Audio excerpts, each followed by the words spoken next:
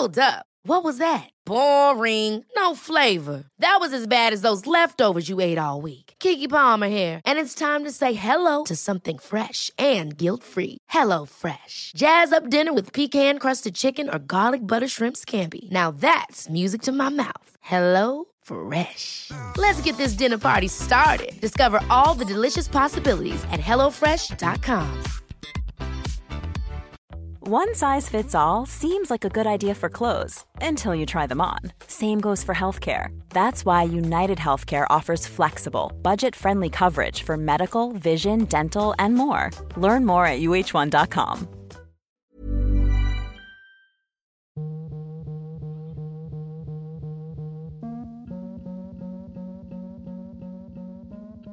Hello, welcome to this week's episode of the Mum and Mum podcast, brought to you by the lovely Golding Accountancy and Proud S. Proud S will change your life. I'm currently sitting in my living room and my youngest daughter is dancing around in front of me, trying to distract me from doing this introduction, which is very important.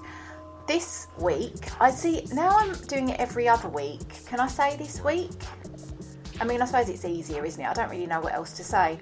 But the amazing Claire Darnell came back to talk about how her life has changed since doing my podcast.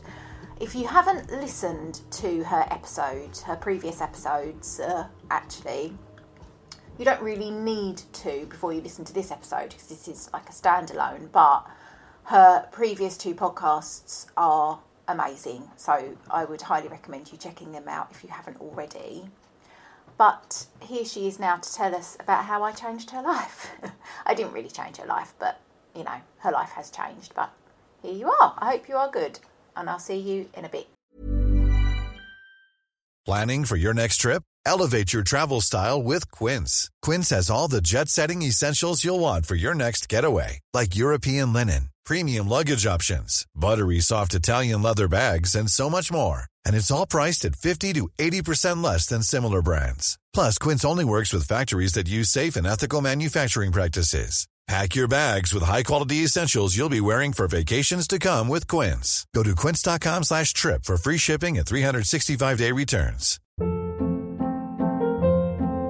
Hold up. What was that? Boring. No flavor. That was as bad as those leftovers you ate all week. Keke Palmer here, and it's time to say hello to something fresh and guilt-free. Hello Fresh. Jazz up dinner with pecan-crusted chicken or garlic butter shrimp scampi. Now that's music to my mouth. Hello Fresh. Let's get this dinner party started. Discover all the delicious possibilities at hellofresh.com. There's never been a faster or easier way to start your weight loss journey than with PlushCare. PlushCare accepts most insurance plans and gives you online access to board-certified physicians who can prescribe FDA-approved weight loss medications like Wegovy and Zepbound for those who qualify. Take charge of your health and speak with a board-certified physician about a weight loss plan that's right for you. Get started today at plushcare.com/weight loss. That's plushcare.com/weight loss. plushcare.com/weight loss.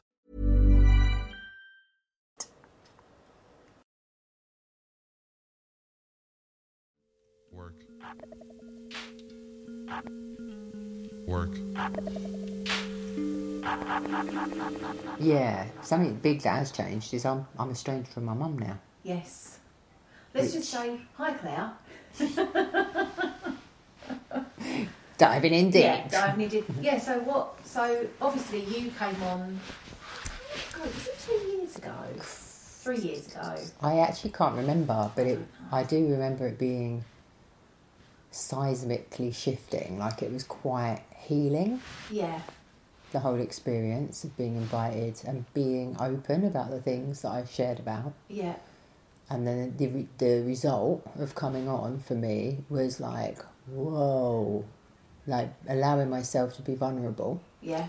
And share about things that I did, like with the rape and stuff. And then the most magical things happened on the back of it. Like old school friends getting in touch and saying, I'm really sorry I wasn't there for you, and if there's anything I can do. And Rap's sister getting in touch with me and saying I had no idea about your addiction and about these things, and things make sense now, and us sort of building a deeper connection as a result, and it felt really, really healing and good. You know, in spite of the fact that Rap and I are separated, that was there, and I think also that she could see how much love there is still between Rap and I, you know, from myself towards Rap, and I think she really appreciated that, and yeah, it was a really healing experience.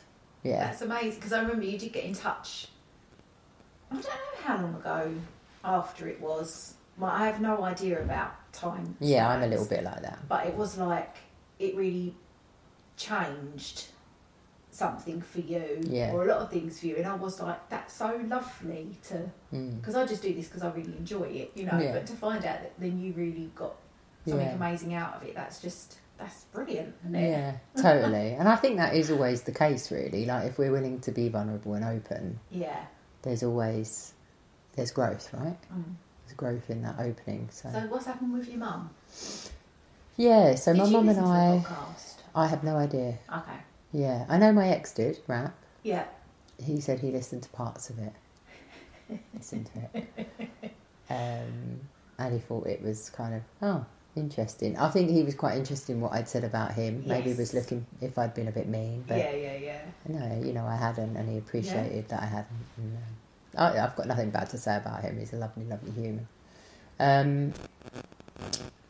But yeah, with my mum, I mean, it's quite interesting, because at the time I remember reflecting on, I'd obviously listened to it back, right? So I listened to it back, and it was fascinating to sort of hear myself in flow speaking about my life. And one of the things that I reflected on was, you didn't touch on any of the things in your relationship with your mum that actually were less than happy. So a large part of my childhood was actually quite difficult, you know, and in part because of some of, you know, my mum's mental health issues, or, you know, the amount of responsibility that I was given as a child. And, you know, because of our socio-economic status, like mum was a single parent. Yeah. She was really struggling to make things, you know, work. And, yeah, like all families, there's always fallout, right? Yeah. So, you know, there was often periods where she would just check out and not be emotionally available for us. You know, quite manically depressed. Quite depressed. Very absent. Even if she was present, quite absent. And violent. That's the word. Yeah. Like very handsy, very smacky, violent, shouty, aggressive. Was that with all of you? Yeah. Yeah. And that's an interesting point that you ask, because it can be just as harmful, I've realised, witnessing it as it is when it's happening to you. Yeah. Because being the eldest, I sort of took responsibility for my sisters, like the little mother. What's the age difference between 3 years. 3 years and 3 years. Okay. So, I'm about to turn 50. I've got a middle sister who's, 47, and, Kate's 44, I think, now. Yeah. So I took on a lot of responsibility, literally, you know, getting them up, getting them ready for school, taking them to school, feeding them, doing things for them, you know, like as a child, because mum was ambitious. Like a lot of the things that I spoke about that were really positive, they still stand. She was, you know, she wanted to do better for herself. She was driven. She wanted to go to school again. She wanted to get qualified. She wanted to be a nurse, you know, all of these things. And actually, a lot of shitty luck things happened. Like, she put her back out when she was nursing, and that sort of halted her nursing career. Then she got back at it, and it was like, you know, became a sign language interpreter. Her brother died. You know, like these big life impacts kind of came along and took the wind out from ourselves. But also, in the midst of that, she had 3 children, and we were along on that ride as well. And it was, you know, it was tough at times. Yeah. How did we get onto that? Oh, that was just, I was saying, that I'd become estranged from her. So that kind of happened.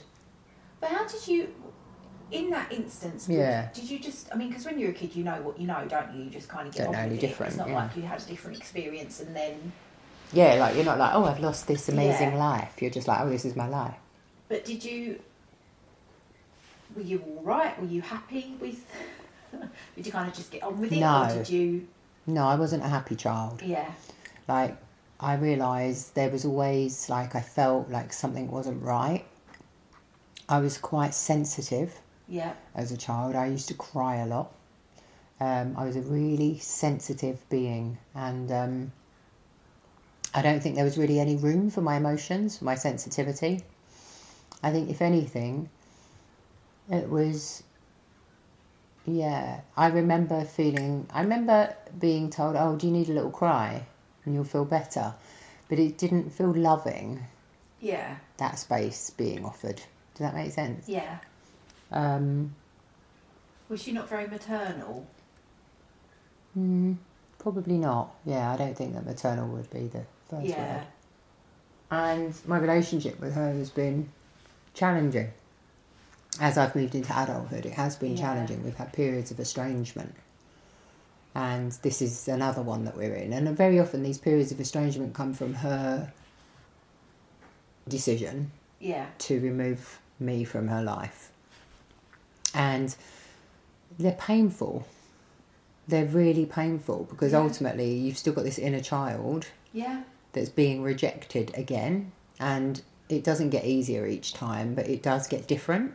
Yeah. And what's happened this time, so about a year and a half ago, we had a falling out over something absolutely nonsensical. It felt like she'd picked an argument with me and I couldn't win.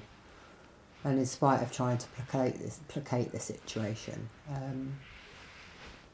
like I dropped her home. We were in the car while this was happening and it was escalating, and I was just saying, look, I just think we just need to live and let live. Like, we don't need to fall out over this. And dropped her home, and then, like, next thing I knew, she just wasn't responding to any texts, and I'd been cut off. And it's literally been a year and a half. In fact, it's June 22, so yeah, it's been over a year and a half. Now we're approaching 19 months. I suppose because you're in such a good place now with being a human. Like humaning. When you like in the past when people would act a certain way or whatever, you take things personally, or you experience it differently, don't you? But when you're kind of a bit more level-headed about things, you can kind of observe other people's behaviour, and really, it's interesting, isn't it? 'Cause it's like, you're a grown person. How can you not respond to a message from your child? Whatever you thought, like, you just have to be honest and have a conversation. Like, if you've really upset her, she needs to say, to advocate for herself. You said this and it really upset me. And then you'd be like, all right, sorry, Mum. Or, okay, well, I'm sorry, or explain yourself or whatever, but just to blank you. You just imagine what's going on in her head. Do you know what I mean? I know. Like, and there's a part of me that knows that she must be really unwell, right? And really not in a good place in order to behave in that way and to need that coping mechanism. But then there's also a part of me that knows that ultimately in this dynamic, she is the parent and she has a duty to be the parent. And it's really interesting because I'm studying psychology. I'm in my foundation year of studying a 4-year psychology degree or postgrad to be a psychologist, right? Brilliant. And this kind of thing came up that I'm moving through because we have to do triad work and we're moving through therapeutic settings, if that makes sense. And interestingly enough, I'm studying transactional analysis, which is all about parent, adult, child. No mistake there, obviously. It's like, obviously I've lived it. I want to know why. But one of my peers said, oh, that's a form of emotional abuse. And I'd never really looked at it like that. But that removing herself from my life is a form of emotional abuse. And you know, not to get it twisted, I've done a lot of work on myself. And when this happened, I was able to, hold my boundary in the discussion. I think partially that's where some of the problem has really stemmed from, is that I didn't back down and I didn't blow up. I just was like, we don't need to do this. So I didn't play into the dynamic. I was very firm. And actually, it's like, what happened immediately after when she cut me off was a pure inner child response. I just kept reaching out and looking for her to connect with me. And it was one of my mentors and coaches that I was working with, Bella, who I think we spoke about in the last podcast. She just said, Claire, you need to stop now. You need to stop making that connection, because what was happening is the messages were going one way and they were being left read. So what Bella helped me to see was that there's an emotional need being met in the other person because they're receiving the affirmation that you want them. Yeah. But actually what it's doing is it's causing further and deeper wounding to me, because I'm being continually taking myself to a place of harm and being rejected. Yeah. So I decided after 2 weeks of trying to contact to just respond, to reflect. And that's how it's been. I think I got a Christmas card and that felt affected. It didn't feel genuine. There was no bid for genuine connection. It was just a Christmas card, Happy Christmas, Claire. And then I got a birthday card and it was Happy Christmas, love Mum. And it didn't feel, given what had happened, it didn't feel proportionate or appropriate. Yeah. And I haven't reciprocated since. Yeah. I did actually bump into her last week by accident in the dentist. Her and my sister, who I'm estranged from, and that was difficult. Very difficult. It really hurt me. God, I bet. It really hurt, and it sent me into a whole process for about 4 days. But it's all right. It was needed. Yeah. It kind of showed me where I'm at. I was really able to notice my nervous system and how it responded physically. Yeah. I could feel every synapse going off in my body. I could feel how I was regulating myself in what was actually a really difficult situation anyway, because my daughter had chipped her front tooth. Oh no! And was really upset and distressed. Yeah. And as we walk in, and then I'm confronted with this situation with my sister and my mum, and it was like, oh shit, unexpected. And and I was able to. The receptionist. Happened? I had to advocate for myself and say, I can't be in this space. It was a tiny waiting room and it was like a tiny arena. Every seat was taken. And then there's this woman who I haven't really seen for 5+ years in my sister, one of my sisters. And then my mum, who I've not spoken to in a year and a half. And I just thought, I can't enter into this weird dynamic. Yeah. I just don't have it in me. And also, my sister had said something to me that I found highly offensive about my appearance. And the immediate thing that she'd said was like, what have you done to your nose? I'd had an operation on my nose, and she commented, what what have you done to your fucking nose? And I was like, I didn't ask for your opinion on my appearance. And it was, but she just kept pushing, I'm your sister, I can ask you. And I just thought, I just put a boundary in and said, you can't, and no, I won't entertain this. So it was immediately aggressive again, and I had to shut it down. So it was a lot. But I'm kind of, Did your mum say anything to you? No, Mum didn't say a word.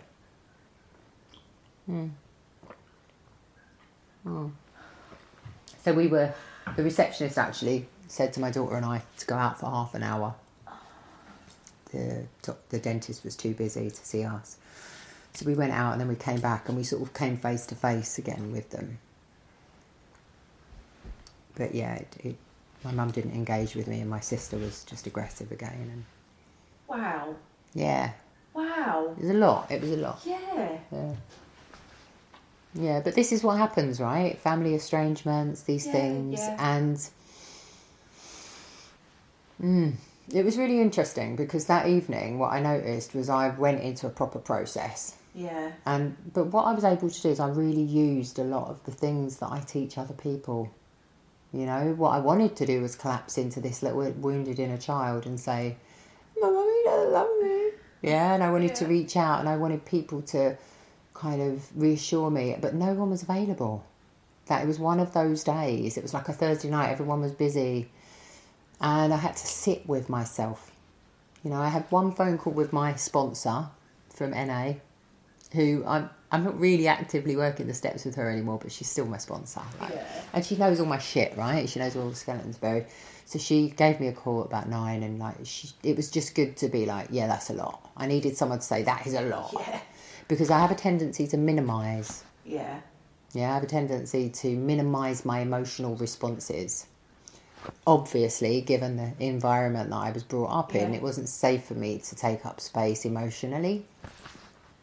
So my coping mechanism was to minimise my own experience of what it is to feel emotional or triggered or activated, and so I really was just left with me and my feelings, and I had to sit in it, and I had to experience what it feels like to be in a living grief process. Yeah. That is what I'm going through. It's a grieving process of somebody who's alive, more than one person in fact, and then also grieving what I never had. Yeah. That I wish I had. Yeah. Yeah. So that's kind of what happened with Mum. That is a lot. And I really hope and pray that it could be better, but it can't just come from me. Yeah. It can't. And I suppose that's a hard thing, isn't it? Is she needs to realise that her part in it. We need to have a conversation as Yeah. two adult women. Yeah. That's what needs to happen. And not, one of us in our parent, which often the dynamic, it would feel like there was a role reversal where I'd be in the parent role and she'd be in the child. Yeah. And not with me in the child and her in the parent, but with two of us as adults meeting each other and saying, do we want to fix this? What I longed for and what's hurt me the most in the last week is that there hasn't been any contact since. Not a text saying that was really weird seeing you and not speaking to you, or from her to me. Yeah. I would have really appreciated that. It would have meant a lot. I think, there's a part of me that knows better in a way. And I don't mean that I'm elevating myself and I'm superhuman. What I mean is there's a part of me, because of the work that I do, I know that I am capable of rising above this and reaching out, seeing my part in it. But it does have to be reciprocal. It does have to be a two-way dynamic. And it's like my therapist said, there is always going to be a dynamic here where you are the child. Yeah. And in this dynamic, she is the parent. Yeah. And she has to take parental responsibility. And so, I want reconnection, but it's never going to be the same again as it was before, and it shouldn't be the same as well because it was not healthy. Yeah. Yeah. And you've changed, haven't you? Oh, I've changed so much. Yeah, changed so much, and I feel like actually this estrangement was such a catalyst. Yeah. For change, in the most bizarre ways as well. I'm almost embarrassed to talk about this, but I might as well be open about it, right? Yeah. I went and got a rhinoplasty. I went and got a nose job. Yep. Yeah. And that I can look back now and I can see there was almost a knee-jerk reaction in there. Like, it was very impulsive. It looks very nice. Thank you. I didn't know that you did. Yeah, so people haven't really noticed, which is a good sign, right? It looks quite natural. Yeah. But I had a bump on my nose and I didn't like the tip of my nose, and I was like, I want to change it. But there was something that stopped me doing it, and I'm not saying it was my mum, but there was always this voice in my head that was like, oh, you're rejecting the nose that I made for you. Yeah? Yeah. And I think also this kind of wanting to separate myself emotionally from my mum, and therefore removing familiarity in terms of my appearance. There was probably some deep psychological level, some of that going on.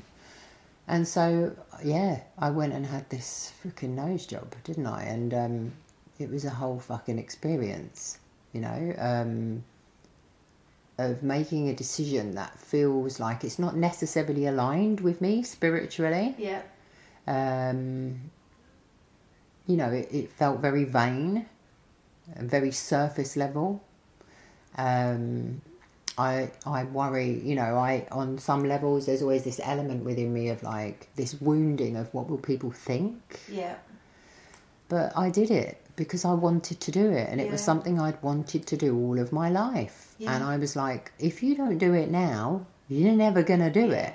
Yeah. So I did it, and actually I don't regret it. I've had some complications where my nose isn't quite symmetrical, and there's a little bit of breathing difficulty on one side, but it's not surprising because I was operating on a nose that used to belong to a cocaine addict. Oh. It wasn't the easiest It was op. damaged. Did they say anything about it when you went in? Yeah. Once they got in there, they said that I had calcification. So a lot of my, you have these kind of, they look like trumpets, they're inside your nose. Yeah. That help you, turbinators, that help you to breathe. So they were really inflamed, enlarged. And also the cartilage in my nose was like almost calcified like bone. Wow. Instead of being bendy. Okay. Yeah. So it was complicated. Yeah. Yeah. And yeah, it's been a year and a bit now, and yeah, no regrets, It's It like... looks lovely. I never... Yeah. I did know. I mean, and this is the thing I that my sister immediately said to me, obviously, in the dentist surgery, when I bumped into her, and I was like, oh, that doesn't feel very kind. Yeah. So, yeah, no regrets. It feels... No, it's nice. And I know what you mean about the vein thing with plastic surgery or whatever, because you do feel like, why do looks don't matter, do they? Yeah, exactly. I'd say to anyone, like, you don't have to do that, yeah. Exactly. But if you want to do it... Yeah, it's your choice. Yeah. And if it does make you feel better about yourself, Yeah. then... Sovereignty, right? Yeah. The one thing that I'm hell-bent on is choice. Yeah. Personal choice.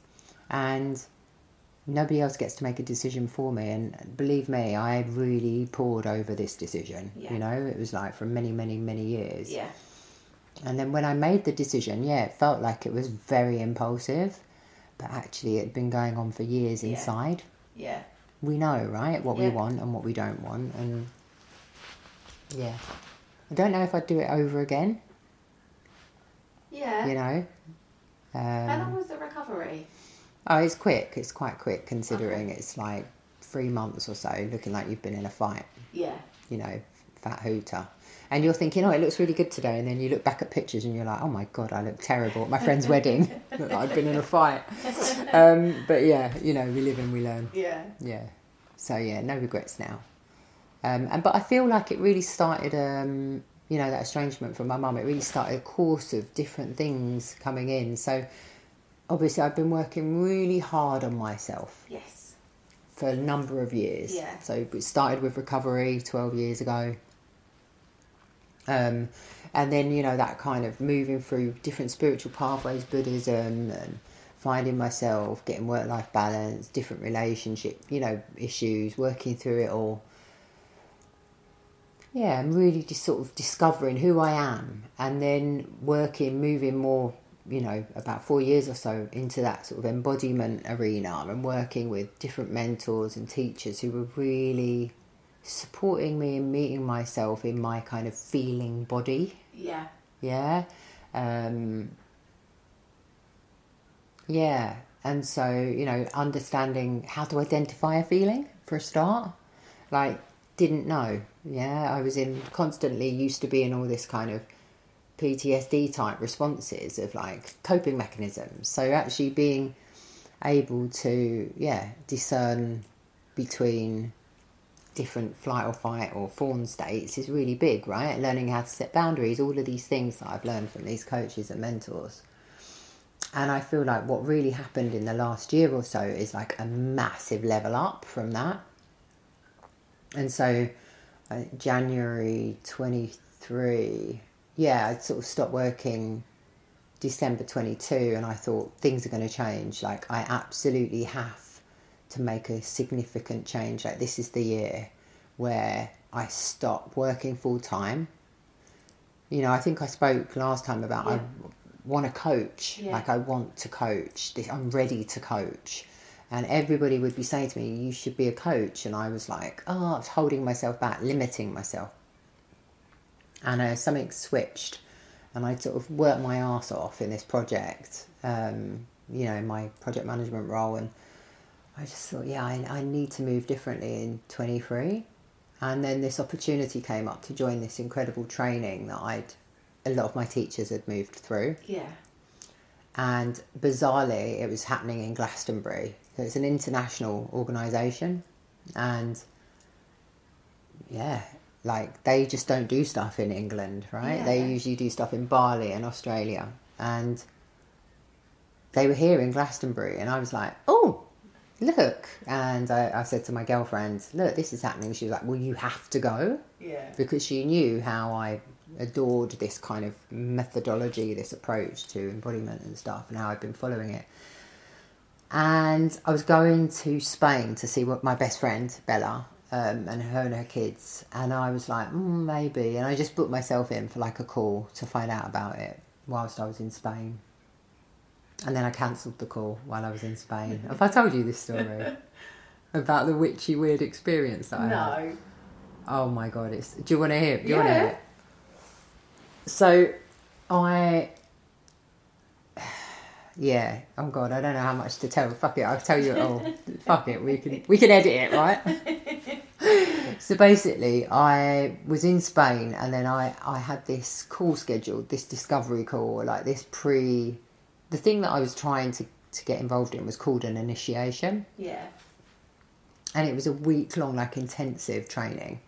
7 days, 7 nights of intensive witchery, right? Yeah. Right up my alleyway. But I booked myself in for the call, and then something switched when I was out in Spain. Like, the old script of, like, oh, no, you better not. Yeah, it's kicked in, Yeah. and I went in the back end, and I just cancelled the call. Yeah. And I thought, brilliant, I've got away with it. Yeah. No, like, rescheduling. And then I got a WhatsApp from the person who was going to do the call with me saying, oh, I see you've cancelled, just to put it out there. No pressure, but if it was a bad time, I can reschedule, or I'm flexible. And I thought, damn. Damn it. And they seemed really, I don't know, they just seemed really nice. I don't know. I felt safe enough to go back and say, oh, I'm not really sure. You know, like, I don't want to lead you on. Actually, I'm not sure if I'm willing to commit to it. And we got into a bit of a text dialogue, and they said, look, you know, no pressure, but ultimately, why don't we have a chat? Yeah. And I'd said, you know, maybe just not this one. I'll do one later in the year. And they said, this is the only one that's going to happen in England this year. Yeah. And I thought, I spoke to my girlfriend, and I said, I don't know. I spoke to my girlfriend, and she was like, you just need to go, Claire, like, or at least do, what are you, you know. Anyway, I rescheduled the call, and I thought, there's nothing to lose, like, I'll just do the call and see what happens. Kind of hoping it would rule itself out, you know. I had one foot back out of the door, not to proceed. And then something really mad happened. And I was in bed, I was in Spain, in this hotel up the road from where my friend lives. And I woke up at 04:04. And I was like, oh, it's weird. Like, why am I waking up at 04:04?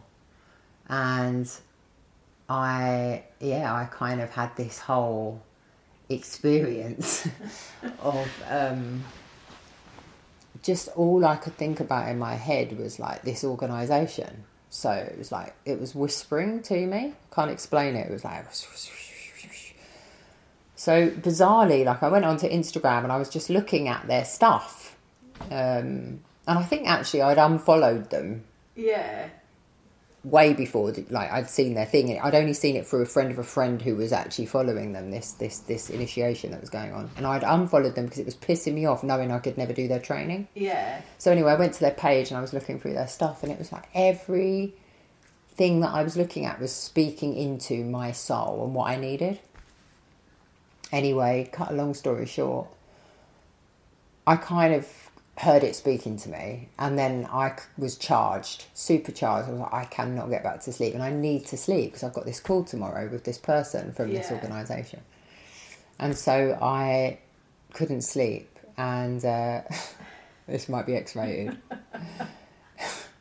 And so I was like, oh, I'm just going to have to help myself get to sleep. Yeah. So, you know, I masturbated. Yeah. Right? So, and this was like the strangest experience that I've ever had, because it wasn't like I hadn't self-pleasured in this way. before. Like I hadn't self-pleasured in this way ever. Like it didn't feel like it was me. And it was so deeply sensuous and erotic and full of eros and sensitivity and love and compassion. And what happened was, whilst I was in the act, I heard a voice speak to me, and it said, "Your desire is valid." And the voice came out of me. And it was so certain in this, like, "Your desire is valid." It took me aback, and I was like, what? You know, like I thought, who is that? And it was like this eros spirit, something was speaking through me. And so obviously I was a little bit freaked out, but I was like, okay, my desire is valid. And it was like a underlining of, yes, you do have permission to do this thing. Yeah. I was trying to say to my girlfriend the day before, no, because, you know, I'm in Spain now and I need to come home and I need to spend time with my daughter and blah, blah, blah. And she looked at the schedule of time between home and her dad's, and she was like, there's 2 days that she's not going to see you because she's actually due at her dad's. Yeah. She's like, get real. Like, why are you trying to take this opportunity away from yourself? Yeah. So to hear the words, "your desire is valid," was like just the medicine I needed. And I wasn't going to say that to myself, right? Yeah. So something moved through. So I had the call the next day, and it was almost like instantly I just thought, oh, this is exactly what I fucking need. So yeah, I ended up coming home for a couple of days, packed, and then went off to Glastonbury into this initiation. And it literally changed my life. It was like being reborn. Wow. Yeah. Yeah. Nothing's been the same ever since. Wow. Yeah. Yeah. Amazing. How many of you did it? I think there were 6 or 7 of us in the immersion, in the initiation. And there were about 3 teachers. Yeah. One of whom is Melody Lubin, who's like still my teacher. Yeah. Now, she's incredible. Actually, she'd be a great person for you to speak to. Okay. Yeah. Yeah. And like from the moment I arrived, oh my goodness, no, something else happened before I went. I had a dream. And I had this dream that I was arriving in the space of this teaching group. And as I was arriving, I was feeling really good. I was feeling really confident. I was feeling really capable, like I belonged there. Because one of the things actually that I'd said to my friend in Spain when I'd cancelled the call is, oh, no, I'm not doing it. And she said, why not? And I said, oh, because I don't know, I just kind of don't feel like I'm not cool enough, you know, like to be doing that kind of thing. And she looked at me and she's like, girl, do you know how intimidatingly cool you are? She said, you walk into a room and people think, I'm not cool. She said, so I don't know where you're getting that from. And she like really slapped me about the face with it, you know, and was like, get a grip. So that sort of seed had been planted. And then this dream was me arriving and not feeling uncool, but actually feeling pretty cool. Feeling pretty balanced and like I can just get along with everybody and being welcomed and, yeah, like having a really good experience of arrival. And then there was just one woman who came into the dynamic in my dream who was super unfriendly and like really competitive with me. And I was like, still okay. Yeah. Yeah, like that was the theme. It was like, you know, in dreams, I often, when I try to interpret my dreams, I look for the undercurrent of the emotion, you know, or like what's really, as opposed to the literal. It's like, what's the feeling I'm coming away with? And what I felt I was coming away with was a sense of okayness, like I'm enough, just as I am. And yeah, so that was the dream. So the bizarre thing was when I arrived, it was almost a mirror of what I'd dreamt. Oh, wow. Yeah, it was insane. Like literally arriving and moving into the shared space where people were getting their tea and, you know, like just settling to be welcomed. It was almost identical to what I'd dreamed. It's magical, really, when I replay it. Yeah. And what also is insane is there was one woman in that initiation, her and I, we did not gel. She was the woman in the dream, you know, and still I was okay. I came out of that okay, and I hope she did too. So yeah, it was fascinating. So the whole thing felt very divine, you know, it felt very divinely aligned, like it was just meant to be. And from the very first night, when we joined like the opening circle, and I went into my standard like script of, oh, you know, I hate my body, and I just feel like, and Melody, who, you know, shamaness, who's leading the circle, was like, no, we'll have none of that here. And she really invited me to step into my power. Yeah. You know, it was like in that one sentence, it was like, are you here to just stay where you were? Yeah. Or are you going to step the fuck into your power in this circle of witches? And something switched. Something switched, and it just changed everything. And that immersion, that initiation, it helped me to remember pieces of myself that I had deeply, deeply forgotten, and bring them back. And what it's felt like is just this, like, I've just been pulling on these threads of remembrance. Yeah. It's not even, whilst I've been taught things, it hasn't really felt like they're new. Does that make sense? It's like, oh, this is just what I did about 300 years ago, and I'm just remembering. But we did some crazy witchy shit, and I loved it. So obviously it was in Glastonbury. We climbed to the Glastonbury tour, and we had a circle up there where we were initiated into our priestesshood. We had sex magic circles, we had temple nights, we had so much embodiment immersion, working with these beautiful archetypes of, you know, priestess and witch and wild woman and mother and lover and warrior, like all of the stuff that I now teach. And it was just this beautiful, like, yeah, working with these archetypes. I was like, oh, this is the piece that I've been waiting for. It was literally like a piece of the jigsaw just came along and was like, here, you're ready, take it. And so, yeah, being in circle with these incredible, incredible women and, you know, incredible teachers or teacher, going up to the top of the tour, literally howling like a wild animal and just being initiated into my priestesshood and realising my witch is a little bit naughty, you know, she's fucking wild and she's playful and she's very dark feminine. And there are these pieces of me that I've really pushed away and rejected, like all of my sexuality and all of these pieces that have emerged, you know, over the last few years. They just sort of came into their own. And, you know, we did some crazy shit. Like, so we went to the White Springs in Glastonbury, and, yeah, we stripped naked, and we bathed in the springs. You know, we bathed in the well. Yeah. And it felt like I was being born again. I can't explain it. So, and this is open to the public at the time. And then we kind of walked in and we circled the well and we stripped our clothes off, circled the well, and we're standing naked around the well.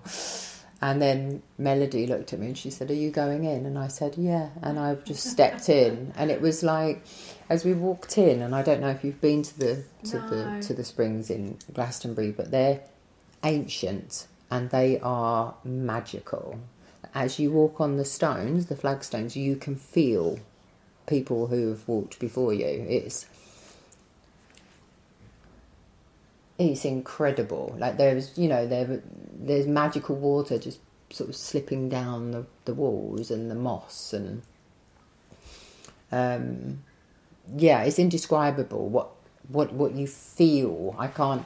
It's like you just start to embody the spirit of so many who've walked before you, so many priestesses, women, witches, healers, shamans, you know, and then as we circled that well, and then, you know, one of the women, she was playing this beautiful singing bowl, and they were just channeling incredible like light language and singing, and I slipped into that water, and I remember I slipped my head under, and as I came up, I just have never felt so much joy in my entire life. It was like everything that was limiting me was washed away, and I just came up and I laughed, and I just was like, oh, I'm here. And, you know, I just sort of bubbled about a little bit in my little fishy kind of element, and then I stepped out, and we stood and we witnessed one another doing the same. And it was the most magical experience. And what was actually really beautiful is seeing members of the public just being there, watching this initiation occurring with reverence for the goddesses that we were, or that we are. Yeah. No judgment, no tut-tut, no lewd, lascivious objectification. It was purely magical. Yeah. Oh, wow. It was incredible, yeah. So that, I think, for me, was a huge part of me stepping up and into my power. Yeah. Yeah. Oh, yeah. Wow. So what did you do when... I mean, where'd you go from there? I mean, it wasn't over at that point. I think we had another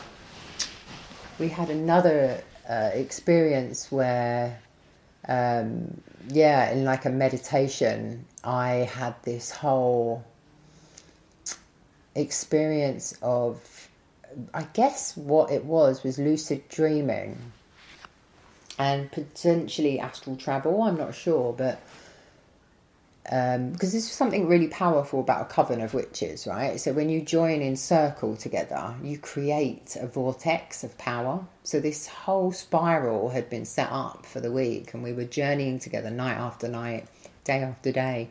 And so, yeah, the magic is more potent as a result of that, because we're almost together and separately journeying through these experiences. And so I had this kind of astral travel experience where I journeyed, and I was in my meditation, in my visual, I was flying. I was flying above this beautiful green land, and it looked Celtic, and I sort of came down, and I was in this castle wall, and I could see moss and greystone, and then before I knew it, I was in this other scene where I was looking out from something, and I could see these faces coming into my line of vision, these black faces, like black people, smiling at me, one after the other, screen left, screen right, enter left, enter right, like they were overjoyed to see me. And it was almost like I was a baby in a crib. This is the thing that came, it's like, I'm a baby in a crib, and these people were visiting me, and they are overjoyed at my arrival. And what was so interesting about this was I then found out a little more about my heritage. So through my uncle, I then found out that my family lineage goes back to Sudan. So I found out that my great-great-grandfather was Sudanese. He was a slave. He was kidnapped from Sudan and put into indentured slavery, and ended up working for a Turkish Cypriot gentleman his whole life. And married a Turkish woman, and then had my great-grandfather. And then my grandfather, who's my mum's father, the Lothario, who had 20-odd kids. Was also, Sudanese and Turkish. So what I realised is that these were my ancestors, and they were seeing me. They were welcoming me back. And what's been happening since then is this beautiful connection with my ancestors, who are saying, bring the medicine now, it's time. And I've worked with them and said, I've been guided with a beautiful Egyptian priestess that I've been working with sound energy and healing and oils, and also I've worked with alone ancestrally with my altar and with my practices, inviting in more connection with my ancestors to say, do I have your permission to bring this medicine through? And they're like, what have you been waiting for? Yes, please. And so a lot of the time when I'm working with women now, I'm feeling really held and supported by that ancestral kind of lineage and whatever those gifts are. I'm just kind of, it's not really me, I'm just channeling whatever they had to give. Yeah. And that story that I share about the village and the being welcomed and like the crib was something that was almost mirrored by the Egyptian priestess when we journeyed together in a sound healing. And she shared like the same image of these, not the exact thing, but the same people being loving to me in this village setting. So it was kind of, it just all the beautiful little pieces have all just kind of come together to form what's going on today. Well, so which is being a witch. Yeah. Basically. So when you came back from Glastonbury, how did you go about? Because you were you already coaching people? Yes and no. So I was doing it, but more so in the setting of my recovery. Yeah. So I was sponsoring quite a few women, which, you know, working through the structure of the 12 steps, and then being a confidant and somebody who supports people, you know, but not as a career path. But I came out of there effectively with a qualification, right? On a modality. Yeah. Feminine frequency formula, an embodiment modality. And I kept training. So I just stayed in their training, did more, was diving deeper and deeper, like almost integrating. That's what I would call it. Integrating more of the learnings.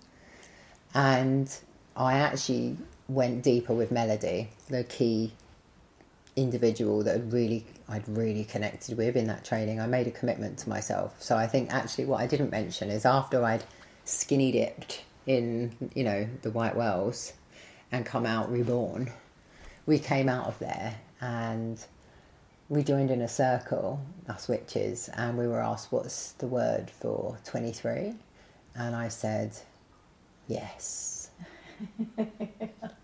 I love that. The word is yes. Yeah.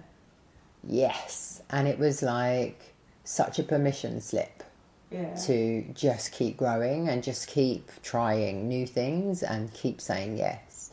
And really that was my mantra for the whole year. I just kept saying yes to the opportunities that came my way, yes to the opportunities to learn new skills, yes to clients asking can we work together, yes to everything.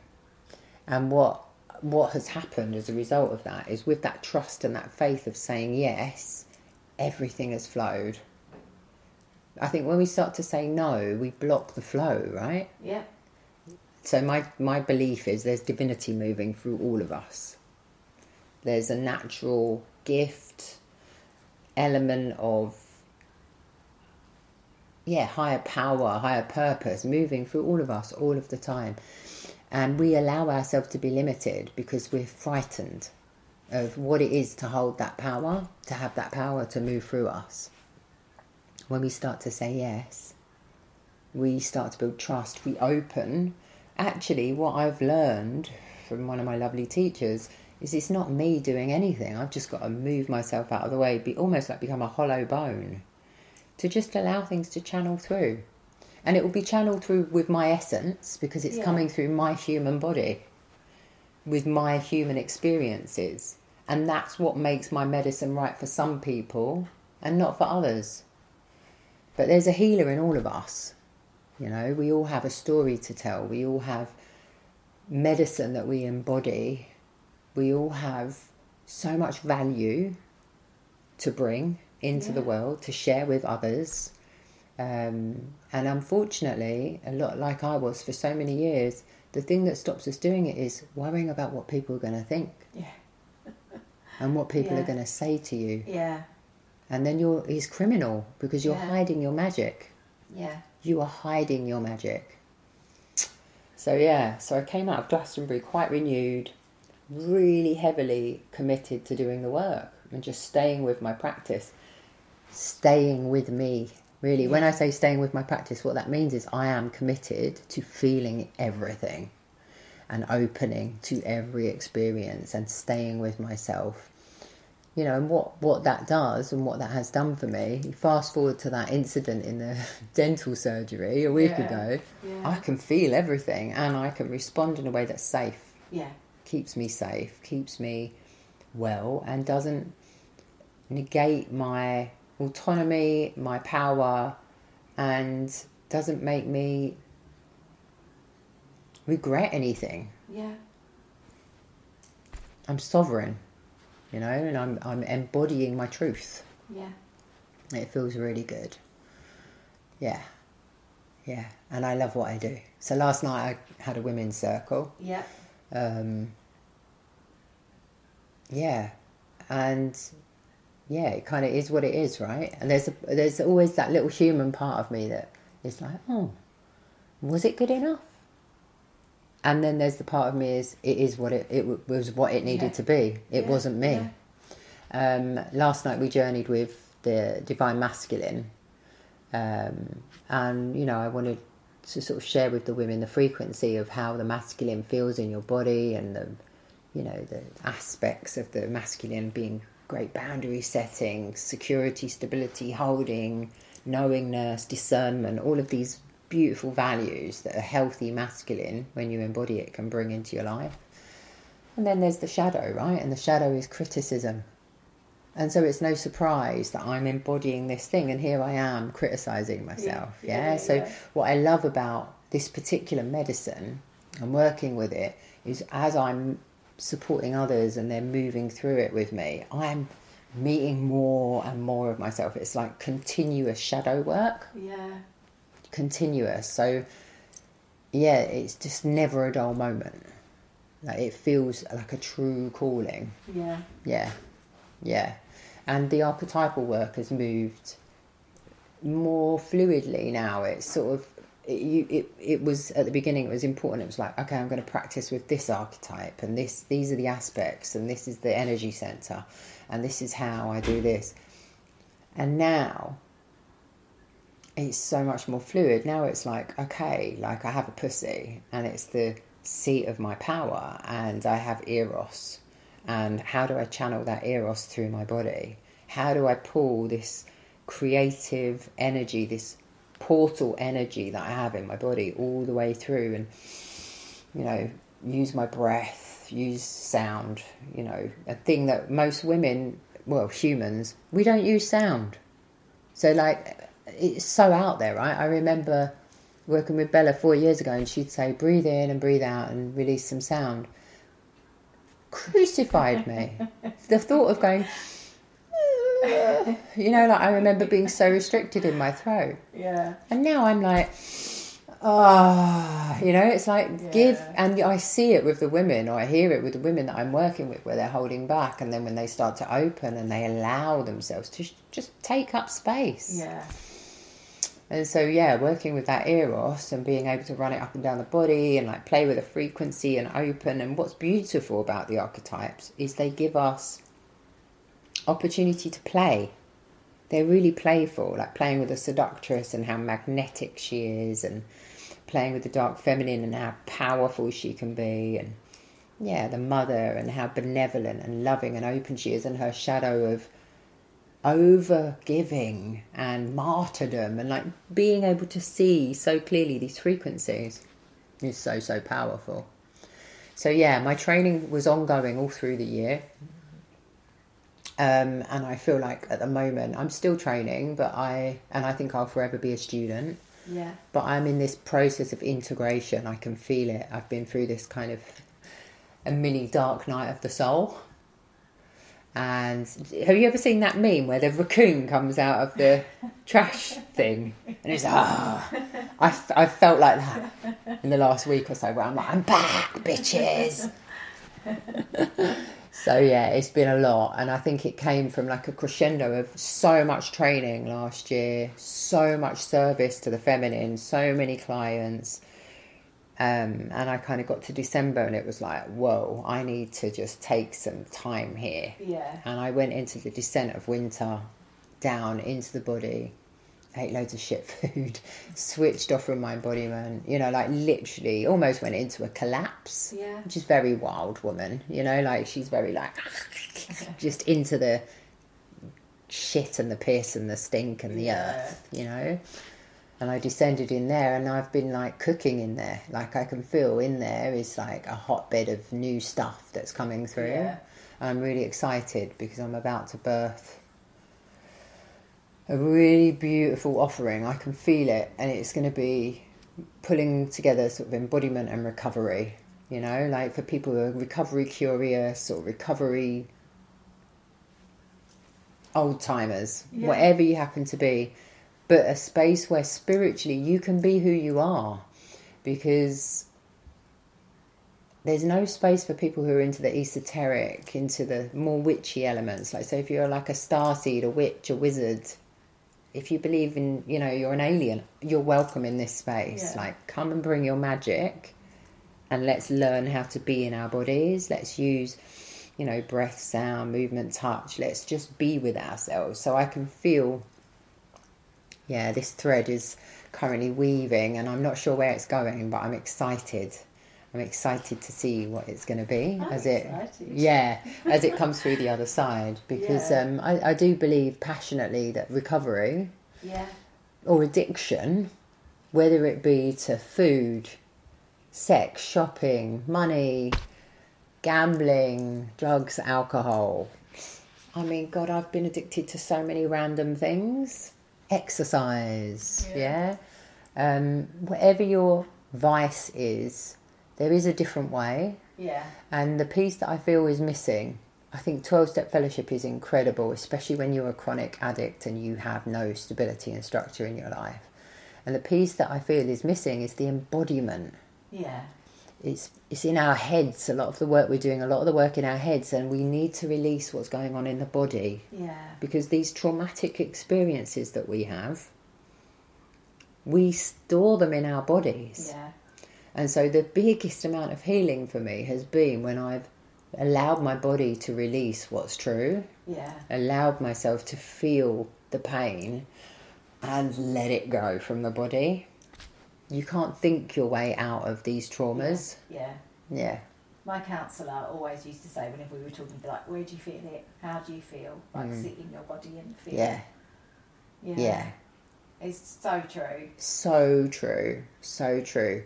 And it's a fine balance, right? So this is one of the reasons I'm studying psychology, is I think, for me, I understand, as a deeply traumatised person who didn't think they were traumatised, there was a layer that I needed of safety through the mind. I wasn't willing to go into the body. I didn't know I needed to go into the body initially. So, you know, many moons ago, when I started my therapy journey again, early recovery, I was seeking safety and trying to make sense of things. And so the reason I'm really interested in doing the psychology is because I think that there's actually somewhere in the middle where the psychology and the body can be brought together. So it's like, if I want to do that, I need to study the psychology, right? I need to be qualified. And already I can see with a specific type of psychotherapy that I'm studying, I can see how embodied it is.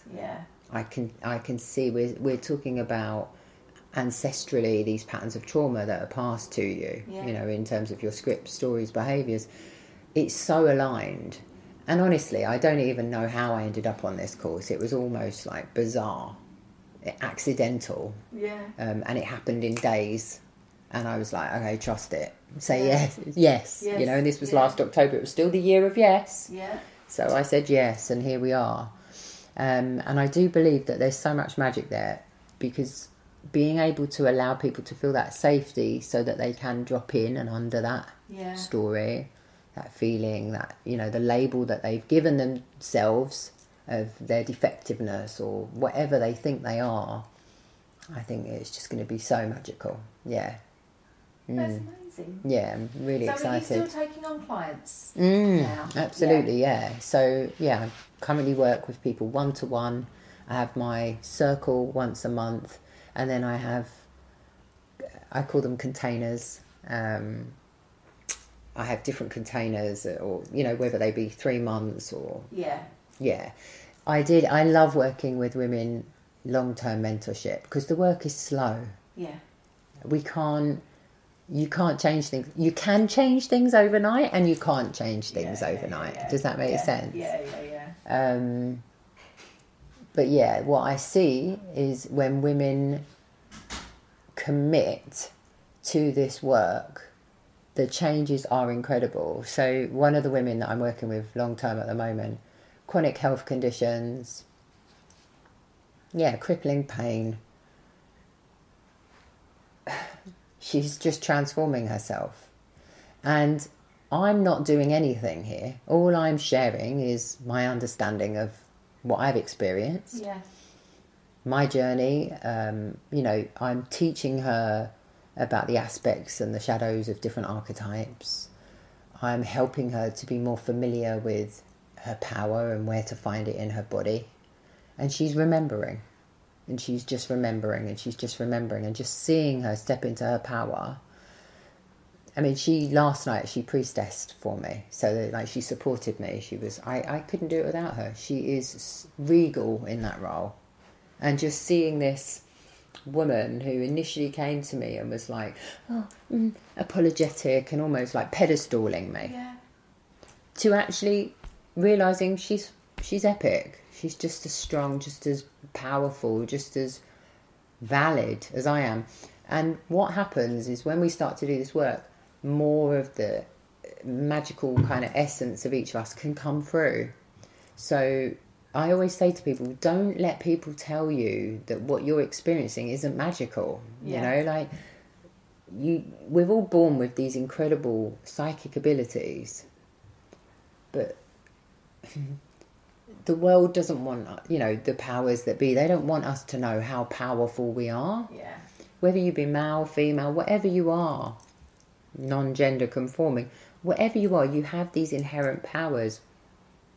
And all you've got to do is invite them back, invite them to open, invite them to switch on. And, whether it be like a clairsentience, like you can feel people, whether it's clairvoyance and you can actually sort of see the future, whatever your power is, clairaudience, you might hear voices. When you get still enough and you're quiet enough, you will feel these powers come through, and they'll show up for you maybe in the way that you dream.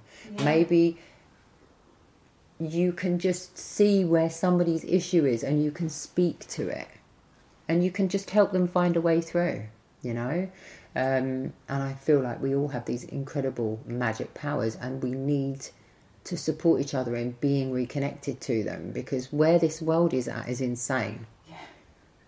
And we can't stay where we are. We've got to rise now. It's time. And I don't mean like in a spiritual bypassy way, but it's time to allow everyone to find their magic and to rejoice in that magic. There's so much joy in this space. Yeah. I think a lot of the time, the shadow work, people are like, oh, shadow work, what is that? One of my friends calls me the shadow doula. Because I birth people's shadows through. I'm like, come on, breathe deeply, breathe. Come on, let's go. But, it's a real compliment to be called that, because, to be able to support people in really meeting themselves, their truth. Why would you want to run away from your truth? Because when you see yourself clearly, like you're holding up a mirror and you're like, I see myself. And then you got choice, right? You're like, do I like this piece of myself? Do I want to retain this piece of myself? Or do I want to, change something? I want choices in my life. I like to have a choice of which way I want to go. I like to feel like I have some connection to this power that's leading me through my life. And a lot of the time I'm surrendering to it, right? That's the power, is in the surrender. But I still want to participate. Oh, thank you so much. You're so welcome. I just love it. I just haven't stopped talking, have I? No, but I love it. I just could listen listen to you all day. Oh, Amy, I so could, and I sweet. just love it so much, and you're so right. Like, things do need to drastically change. I mean, I feel like we're just getting pushed further and further and further. Yeah. Just so they can just see how much we'll actually take. Yeah, 100%. Before we just roll over It's and a big die, experiment. or stand up and say, actually, Enough is enough. no. So, And I see that. I see a lot of really amazing humans who are standing up and saying enough. yeah, No more. yeah. Cat's having a wash now. So I'll obviously share links and everything for how people can get in touch with you. I'd love that, thank you. And thank you so much for coming back. Yay! Thanks for having me. I appreciate it. Yes, so that was the lovely Claire. It was so lovely when she messaged me. I think it must have been about a year after we did the podcast, and she just sent me a message to tell me about what an impact it had had. It was one of the nicest things that has ever happened to me, only because obviously I just do this because I really like talking to people, but to know that someone had a really positive, life-changing outcome from obviously not talking to me, but having the experience with me. I mean, I'm not taking credit for her life-changing, do you know what I mean? But it was nice that I was part of that for her, because it's nice to know that you affect people in a positive way. So if you feel like you've got something that you'd like to talk about with me, then get in touch with me. I've got, I'll talk to anyone. No, you can't mouth things to me. Sorry, my daughter's still standing here.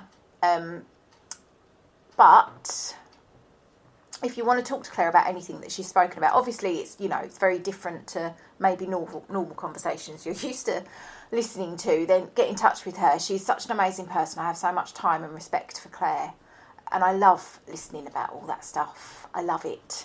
So yeah, get in touch with her. I will share links to her, and I hope you're good. I hope you've made it through January. I quite like January. It's my birthday month, and since I've started microdosing, I'm really all right, If you want to know about that, listen to my episodes with Naomi about microdosing, because it is, it's good. But yeah, I hope you're good. Stay safe, stay sane, and I'll see you in a couple of weeks with another fascinating podcast. Big love. Bye.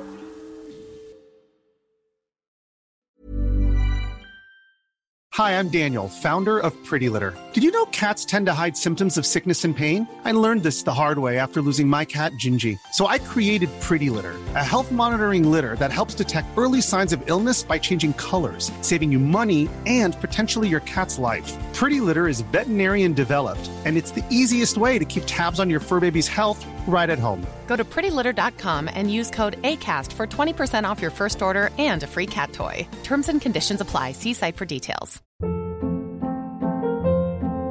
Hold up. What was that? Boring. No flavor. That was as bad as those leftovers you ate all week. Keke Palmer here, and it's time to say hello to something fresh and guilt-free. Hello Fresh. Jazz up dinner with pecan-crusted chicken or garlic butter shrimp scampi. Now that's music to my mouth. Hello Fresh. Let's get this dinner party started. Discover all the delicious possibilities at HelloFresh.com. Hi, I'm Daniel, founder of Pretty Litter. Did you know cats tend to hide symptoms of sickness and pain? I learned this the hard way after losing my cat, Gingy. So I created Pretty Litter, a health monitoring litter that helps detect early signs of illness by changing colors, saving you money and potentially your cat's life. Pretty Litter is veterinarian developed, and it's the easiest way to keep tabs on your fur baby's health right at home. Go to prettylitter.com and use code ACAST for 20% off your first order and a free cat toy. Terms and conditions apply. See site for details.